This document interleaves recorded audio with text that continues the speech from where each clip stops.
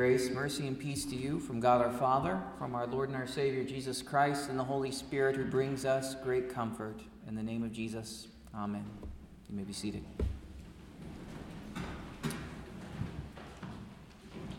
In Psalm 96, we are taught to sing unto the Lord a new song.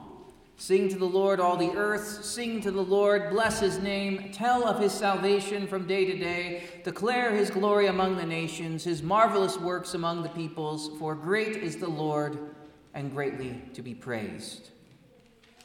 And God indeed is to be praised above all things. His work is unlike any other. God does things that defy our imagination and our reason. He makes the heavens and the earth. He sustains and gives life to all that live. He gives order and beauty to his creation. But more than anything, we are taught to sing a new song to the Lord. We sing a new song because he has done a new work. As creation had stumbled and fallen into sin and decay and futility, he has done a new work of recreation. And sending his Son into the world, God has remade. God is remaking. God makes all things new. And this new song to the Lord begins when God becomes man. The Lord who created all flesh now has entered into our flesh. And this work is the work of our salvation. And this is what Simeon and Anna were waiting for. As they both delighted in standing in the Lord's presence, we see that we have these two people whose lives revolved around the worship of the Lord their God. We're told of Simeon that he dwelled in Jerusalem, eagerly awaiting the consolation of Israel, as God had revealed to him that he would not see death before meeting the Lord's Christ. And so he dwells in Jerusalem near the temple, waiting for this promise to be fulfilled as the Son of God would come into the world. He is watching and waiting for the Lord's coming. And then we have Anna, a woman who had been a widow for 84 years, who spent her days piously praying at the temple of her Lord and God. Her life after the death of her husband became this life of worship and piety. As day and night she dwelled in the temple, fasting and praying for the consolation of God's people. Here we have two examples of a faithful life that look for the gifts of God. And the question is, why? Why did these two people dedicate years of their lives, the bulk of their lives, to prayer and to worship? They could have done other things, couldn't they have? And we think about what people aspire to do with their lives today. And we think about the number one goal that people seem to have. Maybe it's the American dream. As it's propagated today, it seems to prime our children from a very young age to live lives that revolve around getting a job and making money.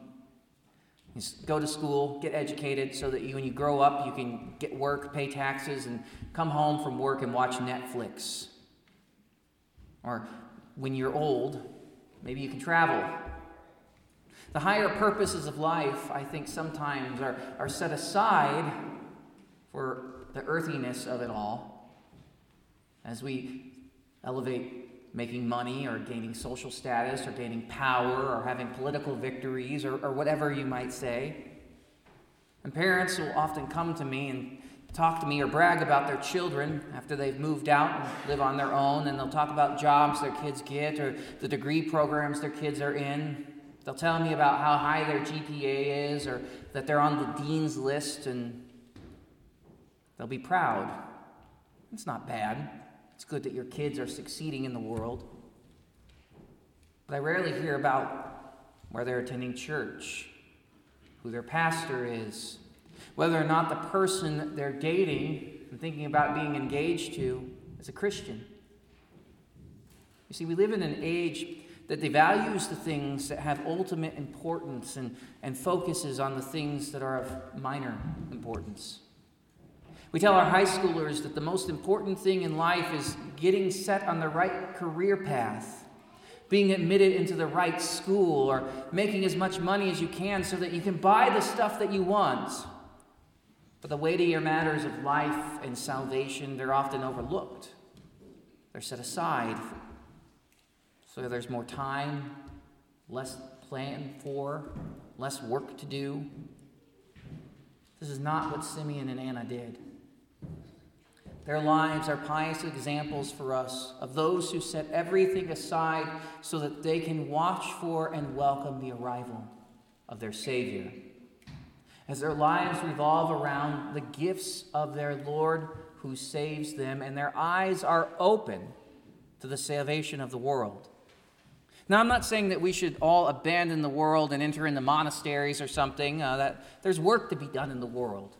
There's accomplishments to be made. People have to earn a living. People have to provide for themselves. And we're not meant to be secluded from the world. But what I am saying is that our lives often have an improper orbit. You think about the earth. It orbits the sun. And this is very good for the earth, and it's very good for us. If the earth starts to revolve around something else, not so good for us, right? That becomes a problem. Because the sun is what gives us life. The sun is what warms our earth. It's the source of everything that we have in this world. And we, as God's children, we're made to revolve around Christ, his life, his work, his salvation, his gifts for us. And as we travel through the orbit, there is living and working, there's marriage and family, there's society, there's politics, there's everything else that we can imagine. But if that orbit is lost, there's no life for us.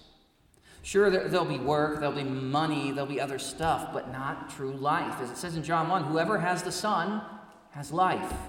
Whoever does not have the Son of God does not have life. And so the highest and the highlight of every Christian's week should be the thing that Simeon and Anna were waiting for. The highlight of every Christian's week should be the reception of the gifts of God's forgiveness, life, and salvation. As we as Christians live in this life and in this world, our focus should be on coming to church, receiving the absolution, hearing the word of God preached for us, eating and drinking the body and blood of Jesus. These are the gifts of the Messiah brought to life for us today. These means of grace are our proper orbit. As we live in this orbit throughout the week by reading the Bible, reciting the catechism, singing hymns, praying, remembering the gifts that Christ has given us. And they will all maintain this proper focus that is centered upon the Word of God that proclaims salvation for sinners like you and me. Simeon and Anna had the word that promised that the Messiah would come, and their lives revolved around this promise for God. Here we have God lift them up as perfect examples of piety and faith. Anna was a widow, and Simeon was likely an older man. They both certainly ate and drank, bought and sold, sought some way to have an income and live in this world. Anna was married for 7 years before she became a widow. Yet their focus throughout all of this was always upon the coming Christ. This is the focus. This is the thing that every Christian should be looking to. To live a pious life does not mean that you never get a job or go on vacation or eat a nice meal. These things are part of life. You need them. But it does mean that everything that we have and do is at the service of something more wonderful, more valuable, more precious, more God-given, as a greater gift. It's always focused on Jesus. Simeon and Anna looked for the gift of a Savior. And everything they did was placed in service to that wonderful promise. As God spoke through the Scriptures, they believed and lived worshipful lives that sought the fulfillment of those Scriptures. And so God spoke in Genesis 3:15, where he said, I will put enmity between you and the woman, and between your offspring and her offspring. He shall bruise your head, and you shall bruise his heel. So they they looked for a child born of a woman who would crush the serpent's head. God told Abraham in Genesis 22, "And in your offspring shall all the nations of the earth be blessed." And so they looked for a child of Abraham who would bless all the earth. God promised King David in 2 Samuel 7, "When your days are fulfilled and when you lie down with your fathers, I will raise up for you an offspring after you, who shall come from your body, and I will establish his kingdom, and he shall build a house for my name, and I will establish the throne of his kingdom forever, and I will be a father to him, and he shall be my son. And I will discipline him with the rod of men and with the stripes of the sons of men, but my steadfast love will never depart from him." And so they looked for a son of David who would bear the stripes of sinners. And God told Isaiah, "Therefore the Lord himself will give you a sign. Behold, the virgin shall conceive and bear a son, and you shall call his name Emmanuel." And so they looked for a child born of a virgin. They heard the word of God, they received it in faith, and they anxiously awaited for God to fulfill his promises. And they looked for him, both because God promised him, but they looked for him also because he would be the consolation of Israel. He would be the Savior of God's people. They looked for him because they needed him. They needed a Savior, and so do we. That is the problem that Christ comes into the world to fix. As we read in our epistle lesson this morning, "But when the fullness of time had come, God sent forth his Son, born of a woman, born under the law, to redeem those who are under the law, so that we might receive adoption as sons." You see, Simeon and Anna, like you and I, are born and live under the law. And that means that they knew all that the law demanded of them, and in this they knew their sin. They knew of it, and they knew that they would die because of it, and their hope was in the promise of a Savior who would redeem them from the crushing weight of God's law. The beauty in our gospel lesson this morning is not solely in the waiting that Simeon and Anna do. It is in the end of their waiting, as Simeon and Anna are not disappointed. The Christ comes. And as they were crushed under the law that condemned them to death, he comes to fulfill it. We look at the reason why Mary and Joseph bring baby Jesus to the temple of the Lord 40 days after his birth. His parents brought him because the law of God demanded it. Mary had to be purified, and Jesus, as the firstborn, had to be redeemed. And according to the law of Moses, it says, "Consecrate to me the firstborn, for whatever is the first to open the womb among the people of Israel, both man or of beast, belongs to me."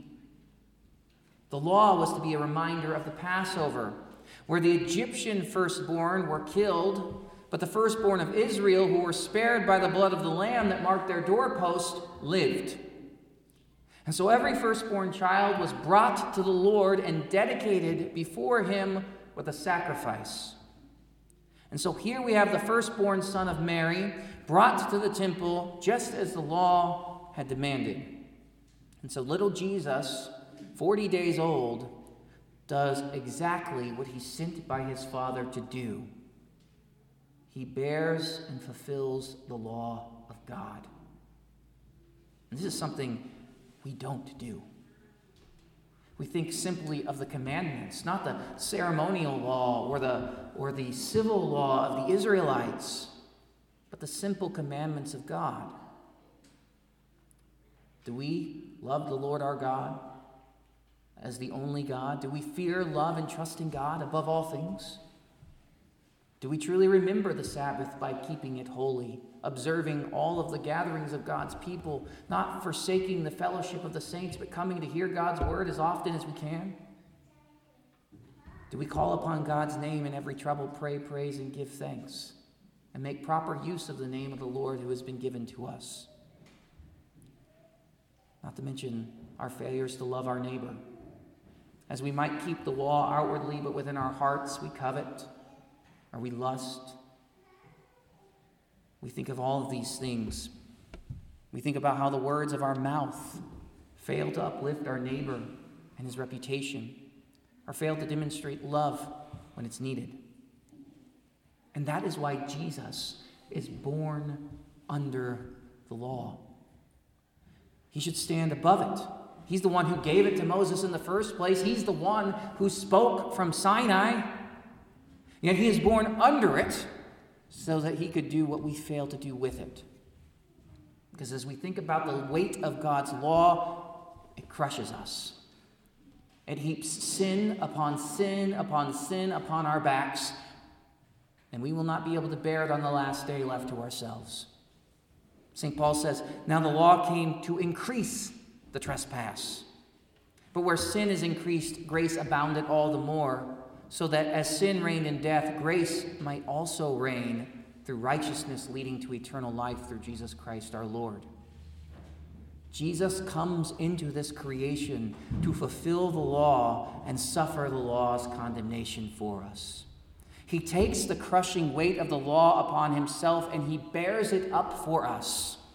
The infant body of our Lord Jesus does the work that even our strongest men fail to do.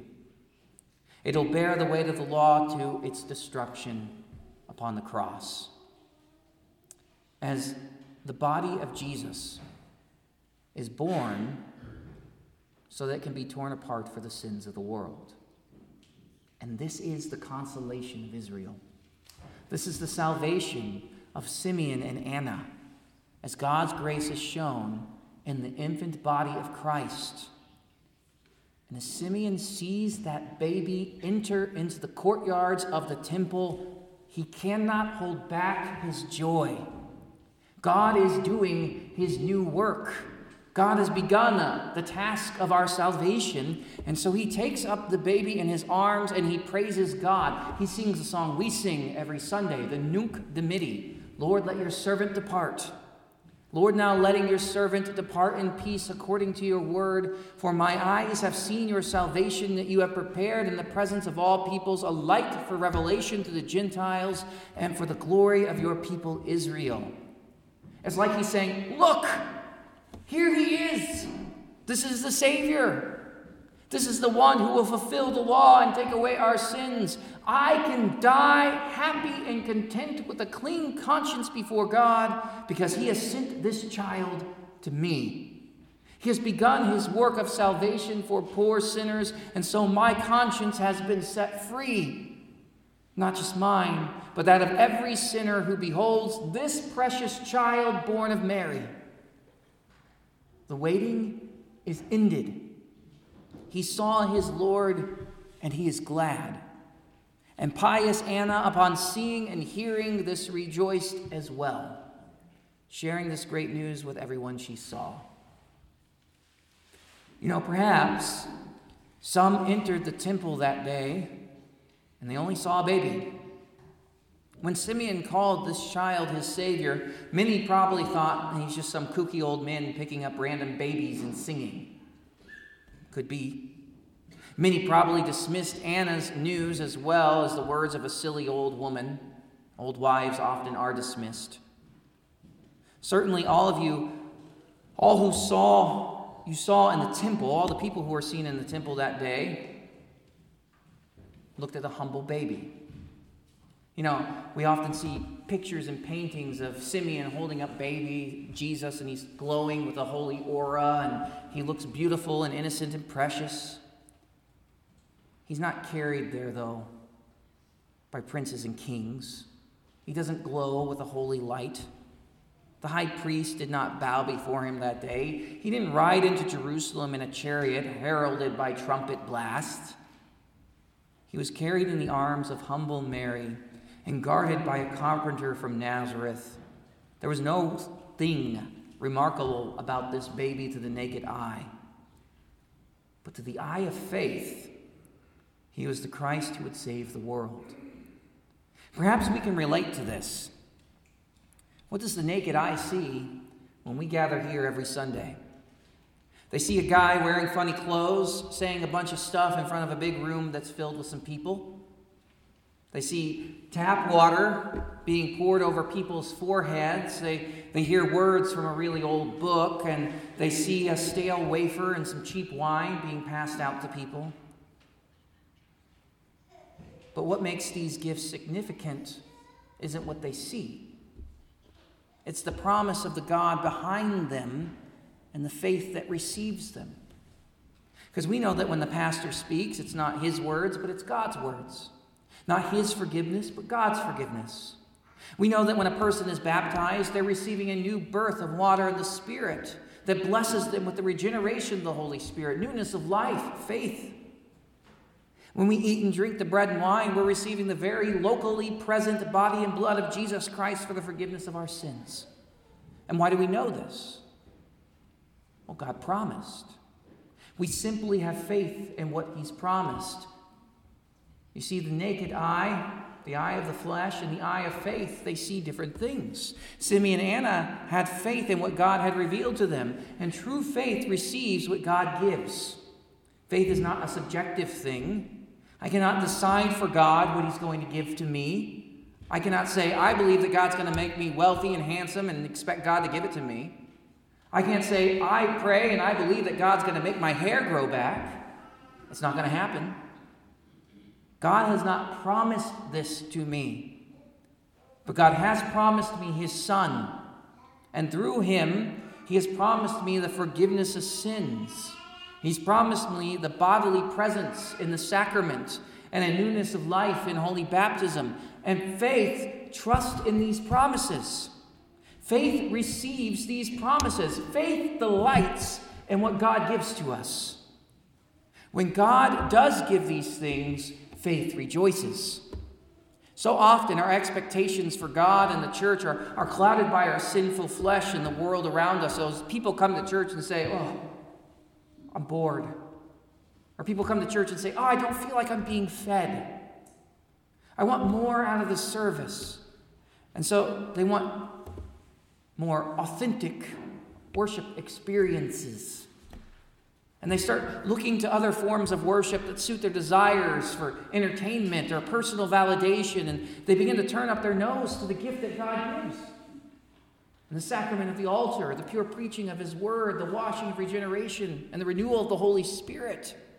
They seek comfort apart from the real bodily presence of Jesus given to them to eat and drink for the forgiveness of their sins. This is the opposite of what Simeon and Anna do. As they see the humble child in the temple, they do not turn up their nose to this little baby, but they faithfully rejoice in knowing that their Savior has come. And this is what we are called to do as well. It is no accident that we sing Simeon's song every Sunday after eating and drinking the Lord's Supper. His faith is the same as our faith. His hope is the same as our hope. His joy is the same as our joy. As Jesus has come into the world to save sinners, Simeon sings, I can die at peace, I've seen the Lord. And so do we. As we sing a new song unto the Lord, we bless the name of our Savior and tell the world of the salvation that he has won for us. Just as Simeon held baby Jesus in his arms, we hold the glorified body of Christ as we eat and drink the Lord's Supper. Not only this, but we stand as members of the body of Christ, so that as we gather as Christians, we are the body of Christ. And in this body, we have the word, we have the preaching, we have absolution, we have the consolation of the brethren, we have the encouragement of the saints, and the foretaste of the feast to come, right here as Christ dwells in our midst. What more could we ever ask for from God? Every time the faithful gather, Jesus is present with us. Simeon and Anna's joy is our joy, because we behold our Savior by faith in God's word in the same way that they beheld their Savior by faith in God's word. Faith looks and sees Jesus where he has promised to be. Simeon and Anna saw Christ and Mary's infant son. They beheld the infant child and believed that this was their Lord, who would deliver them from their sins. And we look to the life of the church. We look to the means of grace. We look to the preaching of the word. We look to the distribution and administration of God's sacraments. We look to the absolution proclaimed to us as God's holy people. And you know what we see there? We see Christ. We see the same things given for us and to us for our life and our salvation. Dear Christians, receive this gift with joy. When you sing the Nunc Dimittis today, after receiving the body and blood of Jesus, sing it with the faith and joy of Simeon. Because you have seen your salvation. You have beheld the glory of Israel. Though it's not in the glory of heaven, it comes to you in humility for the forgiveness of your sins. You have been given the light that shines upon the nations, and your God has come down from heaven to help you through the forgiveness of your sins. Let us pray. Heavenly Father, bless your church with faith so that we never grow tired of receiving the gifts that you have promised. And fill our days with the joyful reception of Jesus and all of his gifts that he bestows upon us, so that we rejoice with Simeon and Anna in seeing our Savior come to us. We pray this in the name of Jesus. Amen. Now may the peace of God that surpasses all understanding guard your hearts and your minds in the true faith to life everlasting. Go now in Christ's peace.